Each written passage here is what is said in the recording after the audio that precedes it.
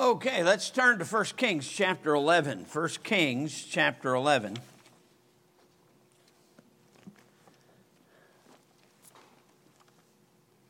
We're going to begin reading in verse 1. 1 Kings chapter 11, verse 1.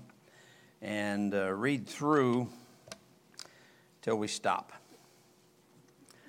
All right, 1 Kings chapter 11, verse 1. But King Solomon loved many strange women. That's kind of an understatement in this passage. Many strange women, together with daughter of Pharaoh, women of the Moabites, Ammonites, Edomites, Zidonians, and Hittites, of the nations concerning which the Lord said unto the children of Israel, Ye shall not go into them, neither shall they come in unto you. For surely they will turn away your heart after their gods. Solomon clave unto these in love. Let me just stop right here for a minute. Not to be funny, but think about this for just a moment. If, for instance, you went to your wife, men, and you said, you know, I really do love you. I love you so much. But I also love so-and-so. So I'm going to marry her too. Do you think that'd be all right? Now, maybe by number 500, it may not have bothered him anymore. But would you be convinced that he really loved you? And yet, God's commentary in this is really strange. I mean, it's true. There's no doubt. We believe the book. We believe the whole thing. But it says, Solomon clave unto these in love. And he had 700 wives, princesses, and that'd make it even worse. Being married to a bunch of princesses. I mean, really. 300 concubines. And his wives turned away his heart. That's exactly what God said would happen. That is exactly what God said will happen.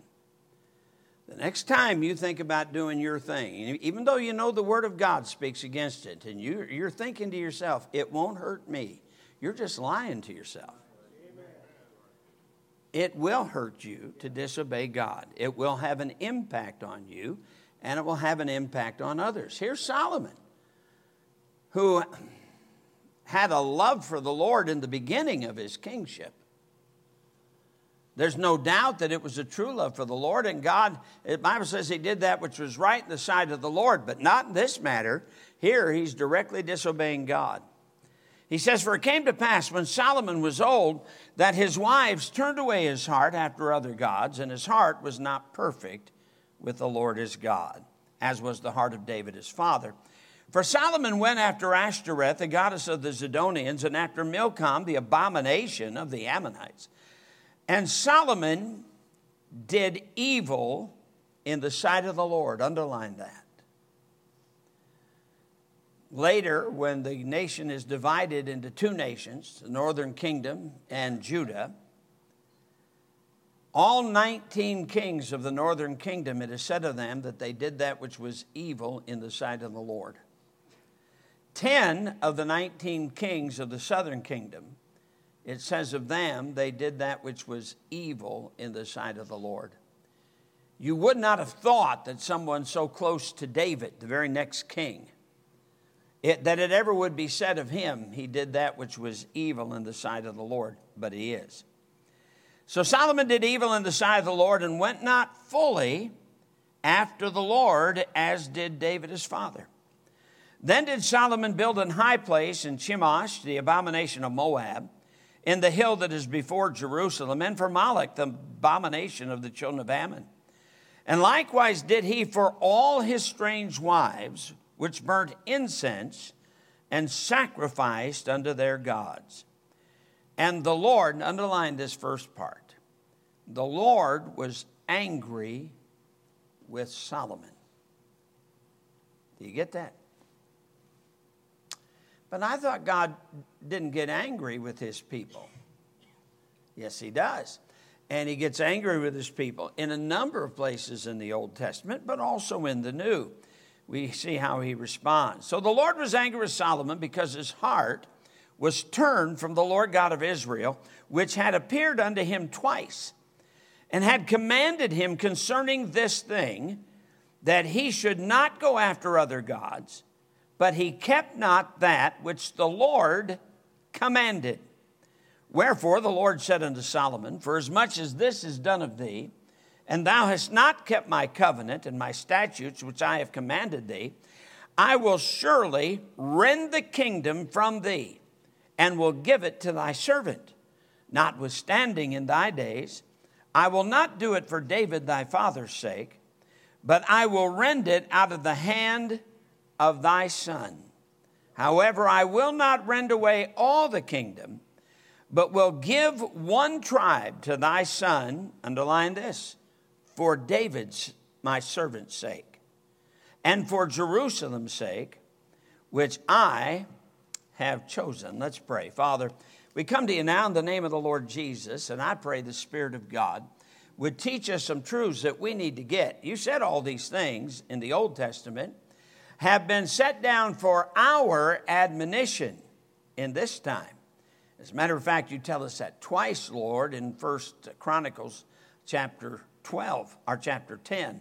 So, Lord, may we learn it, that we not sin like they did, like Solomon did. Heavenly Father, please give us lessons tonight that will help us in our walk and perhaps save a whole lot of people an awful lot of trial and trouble. And, Lord, we'll thank you for it. In Jesus' name, amen. And tonight I'm starting a new series for the next few weeks, probably 6 weeks, maybe 7 weeks. We'll see what comes of it. And this was born out of something I've been meditating on for the last several weeks. The story of the man of God in 1 Kings chapter 13. In 1 Kings chapter 13, you're familiar with the story of what takes place. You have a man of God that is called by God to go up to the northern kingdom of Israel. Jeroboam, the first king of the northern kingdom, had made an altar unto Jehovah God. You say that sounds spiritual. That wasn't God's altar. The man of God was to go up there and to proclaim a judgment against this false altar. Not only had, and by the way, the reason Jeroboam did that, once the kingdom split, understand that the temple now down in Jerusalem that Solomon had built, all of Israel was supposed to come to it for their sacrifices. And Jeroboam gets to reasoning with himself that if my people keep going down there for the feast days and for sacrifices, it won't be long, they'll want to join up together again. And I can't have that and keep my kingdom. Bible also tells us that Jeroboam made the least of the people the priest. And we know that the priests were only to be the Levites. That was it. So he perverted a worship of God, which is, he may have used God's name, but it was totally wrong and not acceptable to God. So God sends a man of God in 1 Kings chapter 13, sends a man of God up there to preach judgment against the altar and those that used it. He gets up there, he does his job. By the way, God told the man of God that he is not to wait around. After he preaches judgment against the altar, he was to turn around and go back home down to Judah. So he gets up and preaches. The king threatens him, points his finger at him. He's going to arrest him. He's probably going to have him killed. That was his desire. But God shriveled up the king's arm. And so he cried out to the man of God for mercy. And he prayed for the king, and the arm was restored. Well, then the king said to the man of God, come on to my place and let me feed you. And he said, I can't. God has told me to come. Now, this is where we know that the man of God knew exactly what he was supposed to do. He was to return back. God had told him to return back. Now, that day, in the crowd were 2 sons of an old prophet. They ran home. They got with their father, and they told the prophet about the man of God, what he had done what happened at the altar, what happened to the king's arm, told him all that. And he told his sons, go back and tell that prophet that he's to come home with you, and that God has told me that he is to come to our house. They go back, they invite the man of God to the house, and he gave the right excuse. He said, I can't, God's told me to return. I'm not to tarry, I'm not to eat anything, I'm to return back to Judah. But the old prophet said, no, God has told me. Now basically, here's what it comes down to. He says, God's told me, he's changed his mind. I want you to get this. God hasn't changed his mind about anything. Do you understand what was wrong to God 100 years ago is still wrong to God today? Be not deceived. God is not mocked. Whatsoever a man soweth, that shall he also reap. Don't play games with God, because he's not playing. He means exactly what he says. Well, anyway, he ends up going to the old prophet's house, and there's an interesting phrase in 1 Kings chapter 13 that says, but the prophet lied. Now, that tells me that sometimes old preachers lie. You know, you have to check with what you know the Word of God says to see if an old preacher is telling the truth or not. I tell people, I want you to bring your Bibles. You need to follow along in the Bible. Make sure I'm preaching it true. Make sure I'm sticking with the stuff always. So anyway, he goes home and eats, and now God gives the old prophet a message. Because you disobeyed God, you're not making it home. A lion's going to kill you in the way. Sure enough, lion showed up, killed the prophet, didn't eat him. And when people would walk by, they would see the dead man of God, they would see his donkey, and they would see the lion sitting there beside him. And people would look and say, there's the man of God that didn't obey God. Now, I've been mulling that over for several weeks. I came up with an outline. See if you like this. It's kind of a reversed alliteration. It doesn't start out with alliteration. It was a man who prophesied, a king who cried, the prophet who lied, and a man of God that died. You're not impressed? I'm disappointed.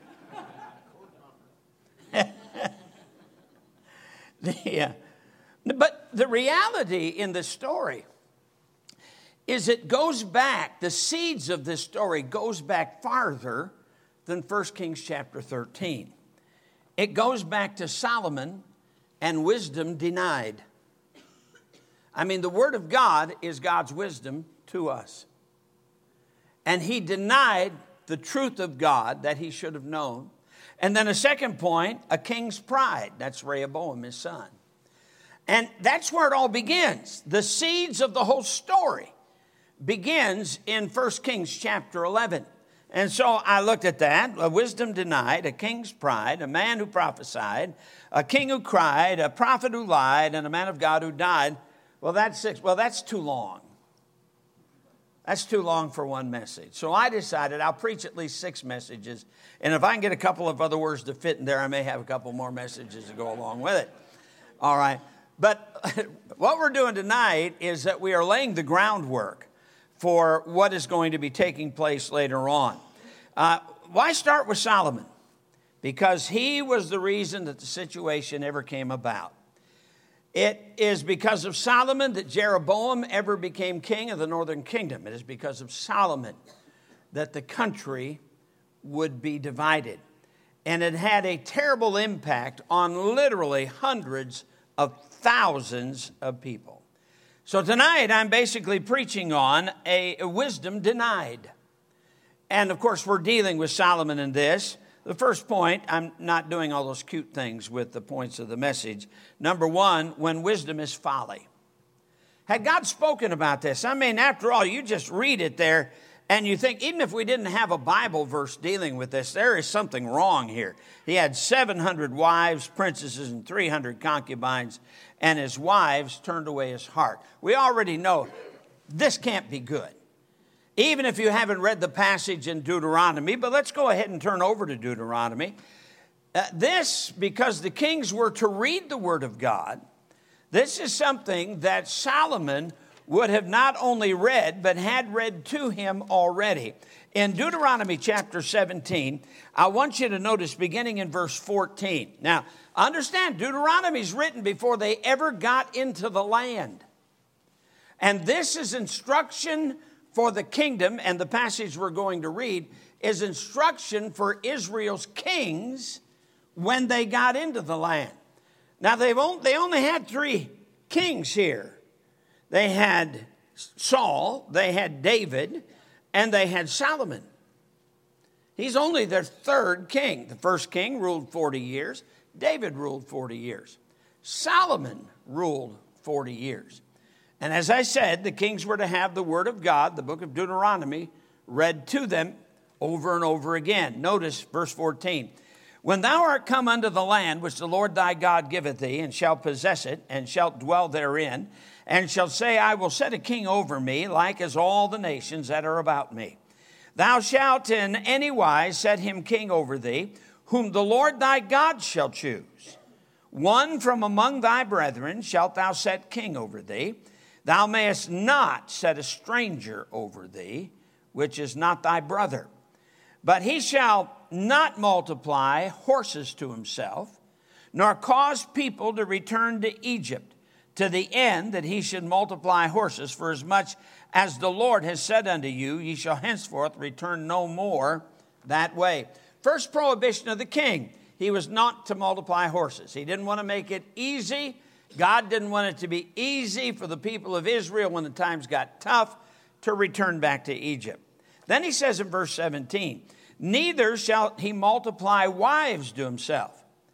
And here's the reason. That his heart turn not away, neither shall he greatly multiply to himself silver and gold. And it shall be when he sitteth upon the throne of the kingdom that he shall write him a copy of this law in a book out of that which is before the priest and the Levites. And it says, and it shall be with him, and he shall read therein all the days of his life, that he may learn to fear the Lord his God. So he's got 3 things he's not to do. He's not to multiply horses, whoever the king is. He's not to multiply wives. And he's not to multiply gold and silver, lest he get proud and think there's something special about him. The king also had to write his own copy. He had to sit down and write it of the word of God that he had, the book of Deuteronomy. And he was to read it continuously so that he would learn to fear the Lord. Now, you remember Solomon got off to a great start. He got off to a great start in his early years. The Bible says he did that which was right in the sight of the Lord. And you remember when God asked him if he wanted anything, he said, yes, I want wisdom in order to lead this people. And you remember when the Queen of Sheba came, she said, your servants must be happy. Your people must be happy that they have got such a wise king. Well, that wise king turned into an idiot. Because what he does in 1 Kings chapter 11 is not wise. He openly disobeys God. What a shame. So we go then back to 1 Kings chapter 11. And notice again, verse 3, he had 700 wives, princesses, and 300 concubines, and his wives turned away his heart. Isn't that what God said would happen? Didn't God declare that? That was the reason. Now you said, well, what about David? David had more than one wife. He didn't have 700. David did not multiply wives to himself. He added them. He only had a few. But we got Solomon doing multiplication. He must have been sending some people out into some of these countries that were around there to find women that Solomon would probably like to marry. 700 wives. So everything happened exactly like God said would happen. Now, you remember that the author of the book of most of the chapters in Proverbs was who? It was Solomon. He writes a book of wisdom. So let's go over to the book of Proverbs a minute. And let's notice first in chapter 1. These are going to be words written by Solomon. Words of wisdom, something to help practically, in a very practical way, everybody who reads them. He says, the Proverbs of Solomon, the son of David, king of Israel, to know wisdom and instruction, to perceive the words of understanding, to receive the instruction of wisdom, justice and judgment and equity, to give subtlety to the simple, to the young man knowledge and discretion. A wise man will hear and will increase learning, and a man of understanding shall attain unto wise counsels. To understand a proverb and the interpretation, the words of the wise and their dark sayings. The fear of the Lord is the beginning of knowledge, but fools despise wisdom and instruction. Now, that's the introduction to the book. Notice the next two words, my son. My son. You go down to verse 15, my son. It is interesting to me, he doesn't say my sons. He says my son. You say, why is that interesting?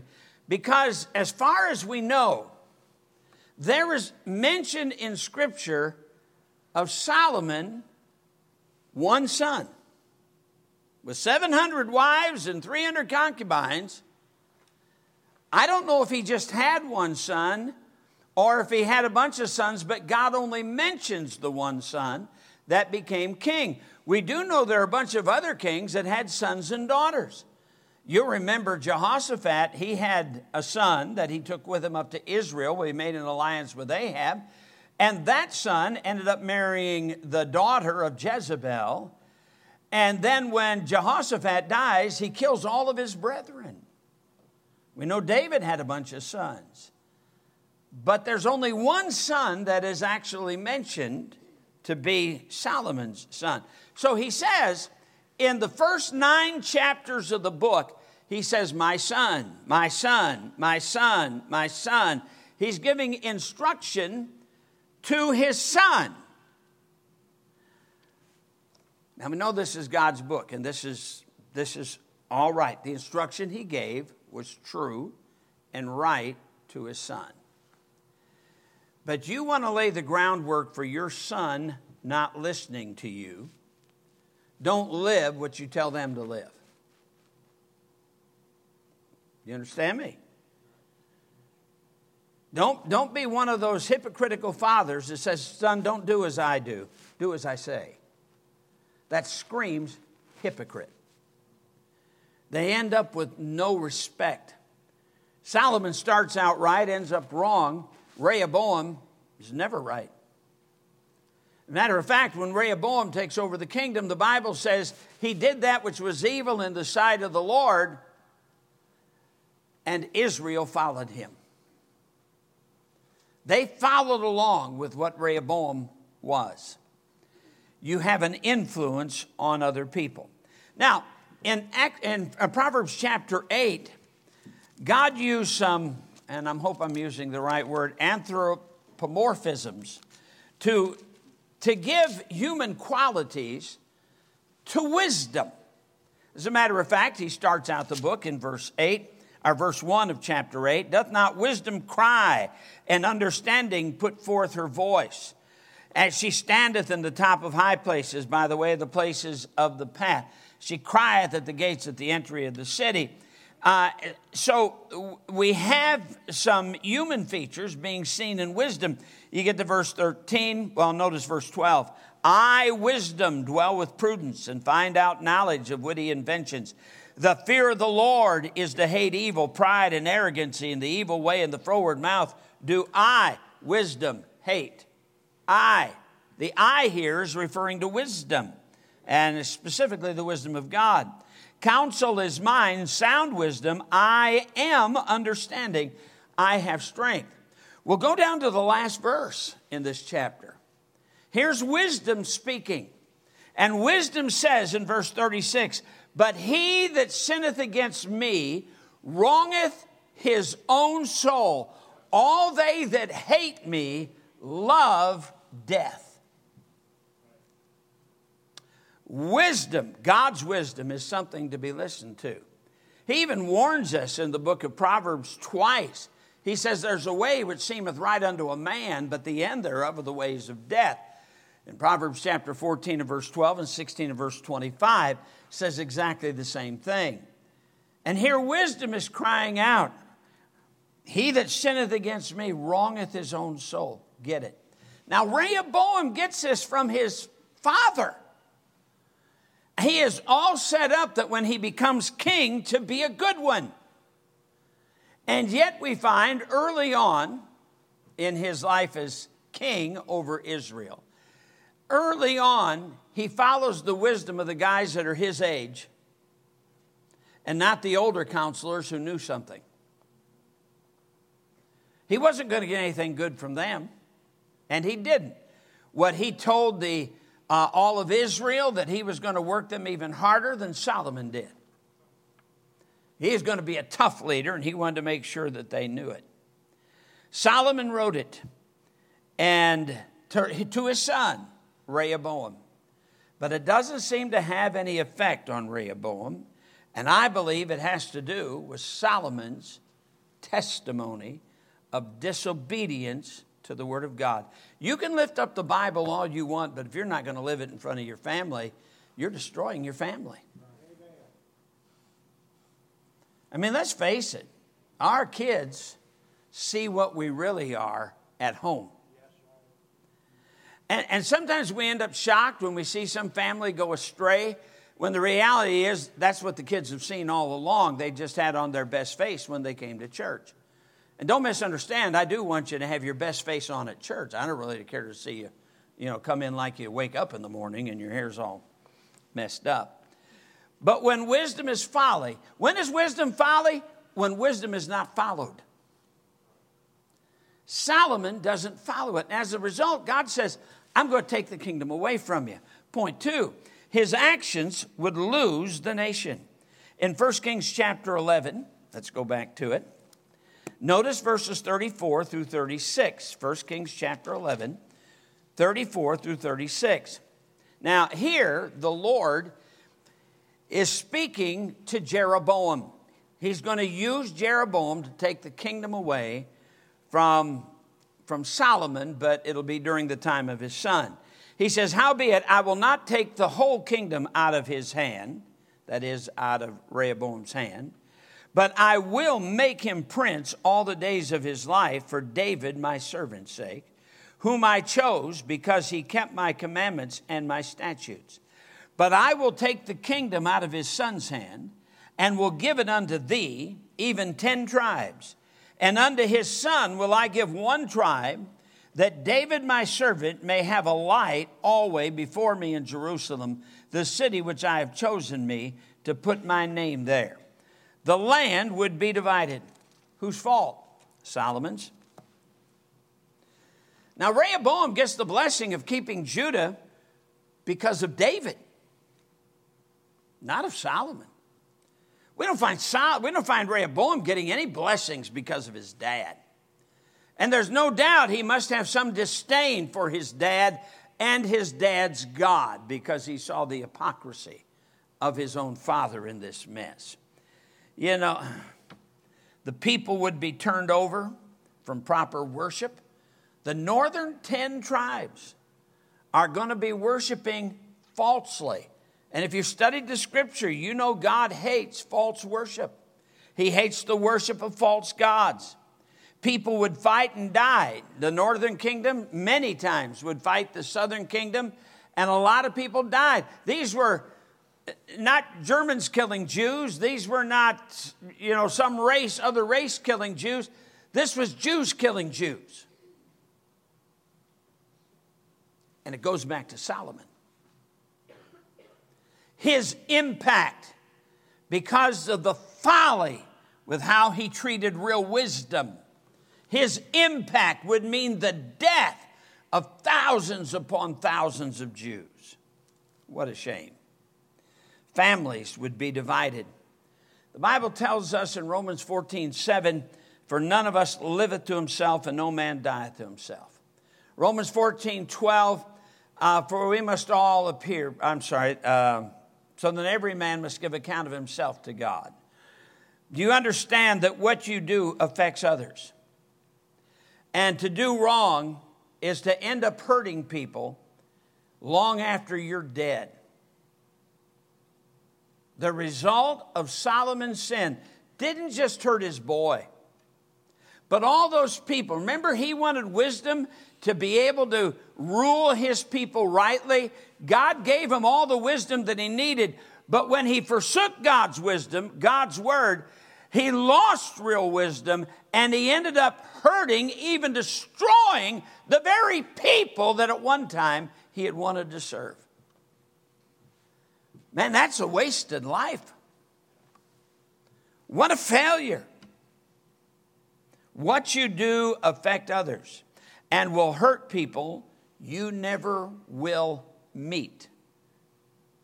Now, if Jesus comes back soon, thank God, that will help stop some of the hurt that our actions will have caused. But let's say Jesus doesn't come back for 200 more years.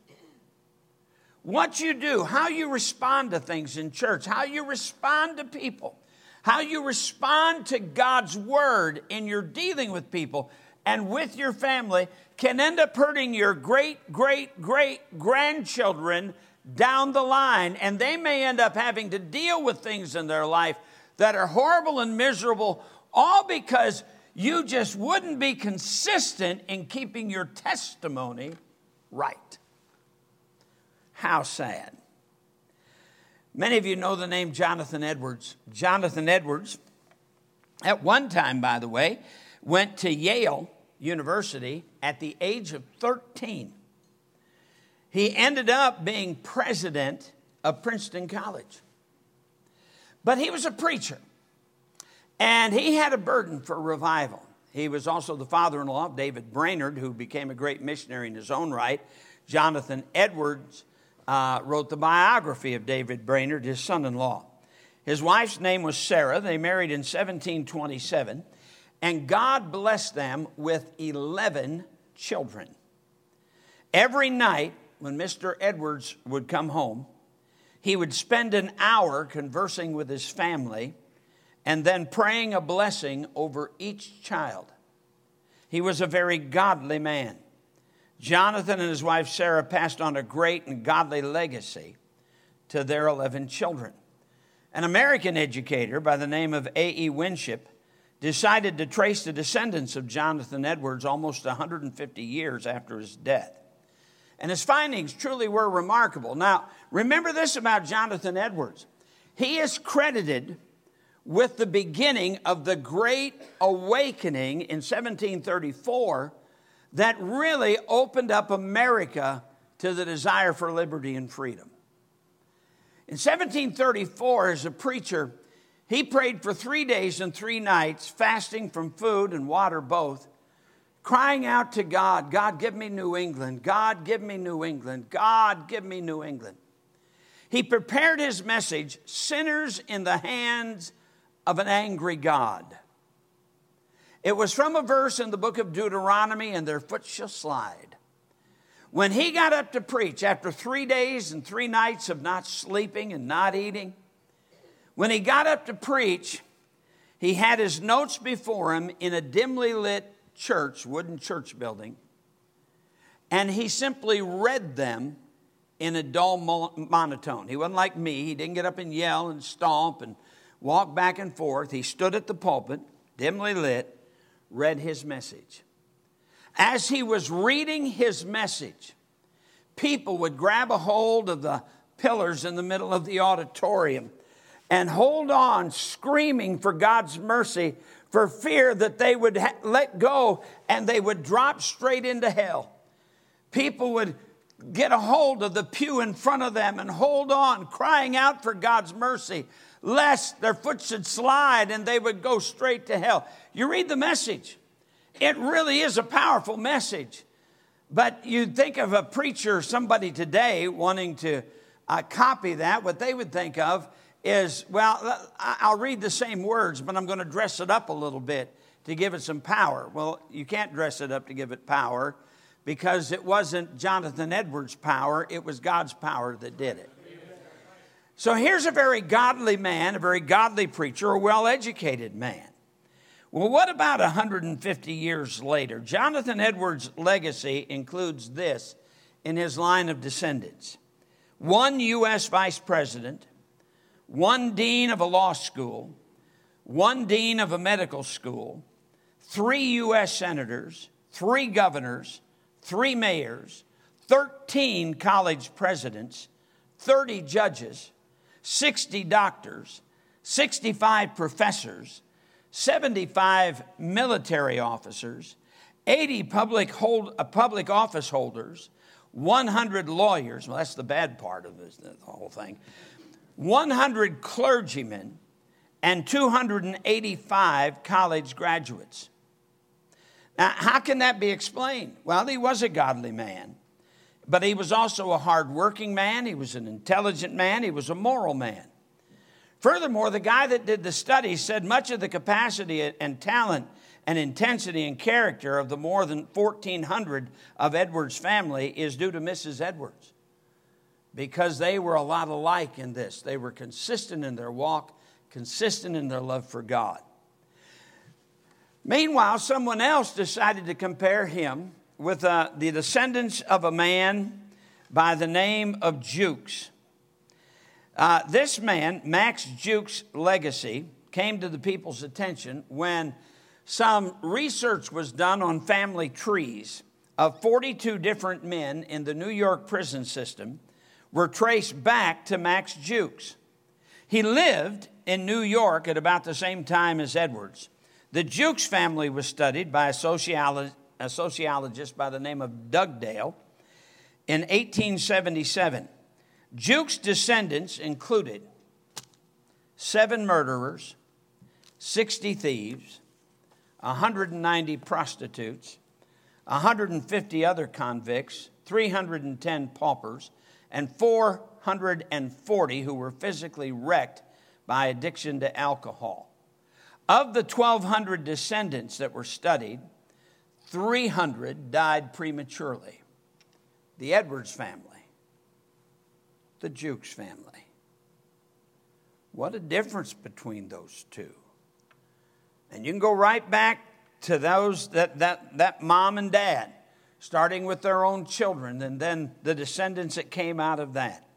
Your choices do impact many that you will never meet. Understand that. This is serious stuff. We think this, well, it's my life. I can do with it what I want. First of all, that's a lie if you're saved. For the Bible says you're bought with a price. Therefore, glorify God in your body and in your spirit, which are God's. But the truth is, what you do doesn't just hurt you. What you do is going to hurt a lot of people that you will never meet. And you are the one responsible for the hurt. Your life is not what it should be. And then there's the hypocrisy hurt for his own son. In Proverbs chapter 1, God gives him a lot of instruction. Matter of fact, I want to turn back to the book of Proverbs a minute. Go to chapter 3. I love these verses, especially in chapter 3. I love it all, but in chapter 3, some of my favorite verses. You look at 5 and 6. He says, and notice how chapter 3 starts. It starts with what? My son. My son. What does he say in verses 5 and 6? Trust in the Lord with all thine heart. Lean not unto thine own understanding. In all thy ways acknowledge him, and he shall direct thy path. Well, Dad, is that what you're doing? I mean, really? My son, verse 1, forget not my law, but let thine heart keep my commandments. You go down to verse 11. My son, despise not thou the chastening of the Lord, neither be weary of his correction. You go down to verse 21. My son, let not them depart from thine eyes. Keep sound wisdom and discretion. Had Solomon not disobeyed, there would have been no reason to lose the kingdom. There'd have been no separate altar. No war between the North and the South, and I'm not talking about the American Civil War.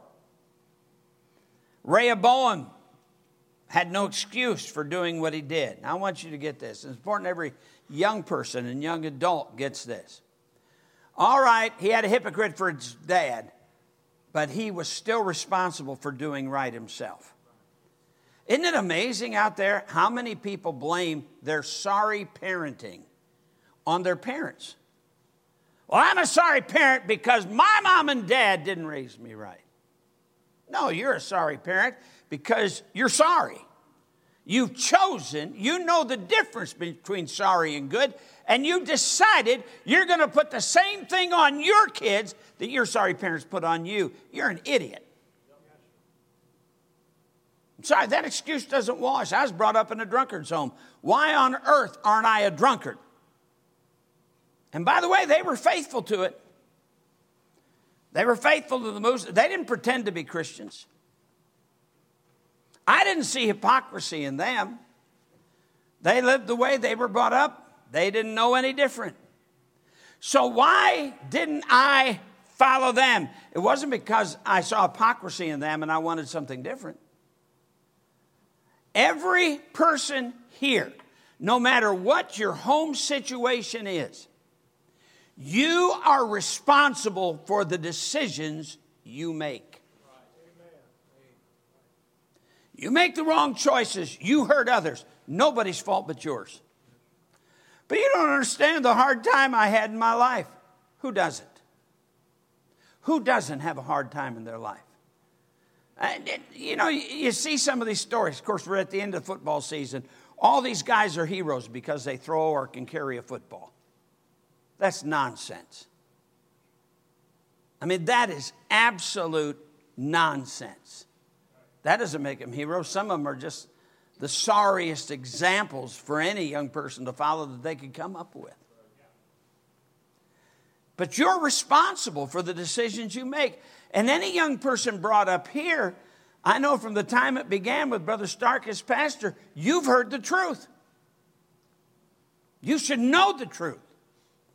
Yeah, but I just don't see. Yeah, and Solomon didn't see what was wrong with it. He knew what was wrong with it before, but then he decided he was going to do his own thing. It won't hurt me. Rehoboam knew the difference, but he decided not to do right. That's on him. He ended up losing the kingdom for doing evil in the sight of the Lord. The Bible tells us of Rehoboam, he did evil in the sight of the Lord and all Israel with him. The truth is, David ended up being a bigger blessing to his grandson, Rehoboam, than what his dad had been, Solomon. Solomon caused Rehoboam to lose the kingdom. David, because of his testimony, at least Rehoboam got to keep one tribe. You have an impact on your children.